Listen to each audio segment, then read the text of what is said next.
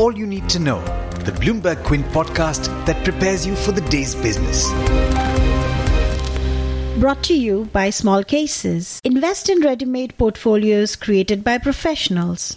Good morning. It's Friday. Here's everything that you need to know to end the week on the right note. I'm Alex Matthew and this is the All You Need to Know podcast from Bloomberg Quint. Today is the 1st of November. India's core sectors ranging from cement to steel and energy contracted the most in 14 years in September. The index fell 5.2% during the month, according to data released by the Ministry of Commerce and Industry. Core sector industries contribute to nearly 40% of the index of industrial production, data for which will be released next week. Economists have pointed out that this degree of contraction in core industry growth has not been seen in either the ongoing series or the previous one, and that it clearly indicates the severity of the ongoing industrial slowdown. India's gross tax collection growth in the first 6 months of the ongoing financial year hit a decade low in a year when the government is almost certain to miss its fiscal deficit target. Gross tax revenue in the April to September period grew 1.5% year-on-year to 9.19 lakh crore, according to data released by the Controller General of Accounts. And in more bad news, bank credit grew at its slowest pace in nearly 2 years in September, despite lower rates and the government's drive to boost lending. Non-food credit growth stood at 8.1% in September compared with 11.3% a year earlier, according to the Reserve Bank of India's data. That's the lowest since October 2017. The US has won a case against India at the World Trade Organization, alleging improper use of export subsidies valued at more than $7 billion. The WTO's dispute resolution panel agreed that India gives prohibited subsidies to producers of steel products, pharmaceuticals, chemicals, information technology products, textiles and apparel to the detriment of American workers and manufacturers, according to the US trade representative in Washington, who said this in a statement. In news in the banking space, sources have told Bloomberg Quint that Indian banks have begun reviewing stolen card data that was recently leaked on the dark web for sale. The Reserve Bank of India had sent instructions to the banks after the leak was reported on the 29th of October. Apparently, details of more than 1.3 million cards issued by Indian banks were put on a website called Joker Stash, a notorious marketplace for cybercriminals to buy and sell card data on the dark web. For more details, look up the story on the website bloombergquint.com. In corporate news, private sector lender IndusInd Bank said its board is in the process of finding the next managing director and chief executive officer. Pursuant to the recommendations of the Nomination and Remuneration Committee, the board of directors of the bank at its meeting on Wednesday finalized a potential candidate for the post. That's according to a release. In international news, in the United States, the House voted to adopt rules for the next, more public phase of the ongoing impeachment investigation.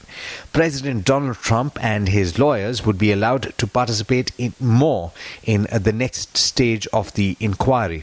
Also, House committees conducting the inquiry heard a closed-door testimony from Timothy Morrison, the National Security Council's senior director for Europe and Russia. Morrison told House impeachment investigators that he was concerned on multiple levels after learning of the administration's efforts to pressure the Ukraine government to investigate the president's political rivals in return for military aid. He also specifically identified Gordon Sondland, Trump's envoy to the European Union, as having communicated to a Ukraine official that the American military aid would be released if the country investigated an energy company linked to Hunter Biden, former Vice President Joe Biden's son. In international markets, US stocks ended lower, with the Nasdaq and the S&P 500 dropping 0.1% and 0.3% respectively. The Dow fell over 0.5%. The early risers in the Asia-Pacific region are also mostly negative. The Nikkei was losing the most ground last I checked, down 0.75%. With that, it's over to Darshan Mehta for the trade setup for the day in India. Morning, Darshan. How are we likely to end the week? Hi Alex, good morning everyone. Global cues are muted at this point of time. The SGX Nifty is also indicating a muted outlook, but there are two results from the Nifty stable that will come out today, Dr. Reddy's and Yes Bank. The other results that will come out include JSW Energy, Central Bank, Bank of India, Kansai Nerolac Paints, Karur Vysya Bank, GIC Housing Finance, Hawking Cookers, JK Lakshmi Cement and V-Mart Retail. Among the results announced, Thirumalai Chemical, weak set of numbers as revenues dropped 26%, profit was down 81%, margins came in at 8% versus 24% due to higher raw material prices, higher financing as well as depreciation cost impacted the profits. The raw material as a percentage of sales came in at almost 70% versus 60% last time.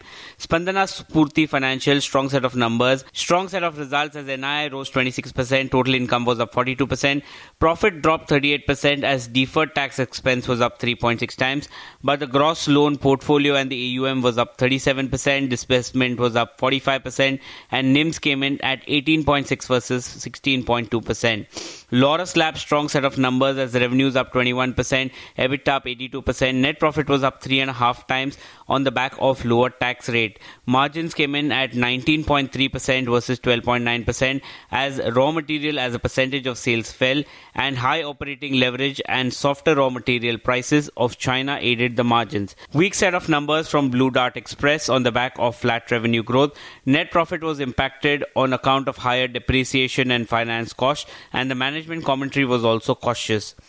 Some of the other stocks in focus, IndusInd Bank has finalized the potential candidate for the position of MD and CEO who will take over on April 2020, and the bank will make the required disclosure to the exchanges post the RBI approval. Vodafone says that they are not aware of the news of Vodafone Group exiting from the India operations. HCL Tech launched a dedicated Google Cloud business unit to accelerate enterprise cloud adoption. Some of the airline stocks will be in focus. ATF price for the month of November have been cut 17%. Ahluwalia contracts will be in focus. They received 3 construction orders worth 521 crores. In terms of bulk deals, Yes Bank will be in focus. The government pension fund acquired 1.3 crore shares yesterday, and Saudi Arabian Monetary Agency sold in 33 lakh shares in Indiabulls Housing Finance. But there's much more you need to know before trade actually starts. For that, log on to our website bloombergquint.com and click on the All You Need to Know tab, and you will be prepared for morning trade. Thanks, Darshan. And as always, thank you all for listening in. This is Alex Matthews signing off. Have a great day and an even better weekend. I hope you enjoyed listening to All You Need to Know. Did you know that you can listen to the show on the IVM Podcast app? On the IVM Podcast app, along with this, we have a number of other shows which you think you'll enjoy. Listen to Cyrus Says with Cyrus Brocha as the host. Listen to Paisa Vaisa with Anupam Gupta. The Scene and the Unseen with Amit Verma. Or Shunya One hosted by Shiladitya Mukhopadhyay and myself. Check out the IVM Podcast app to get more talk content that you will enjoy.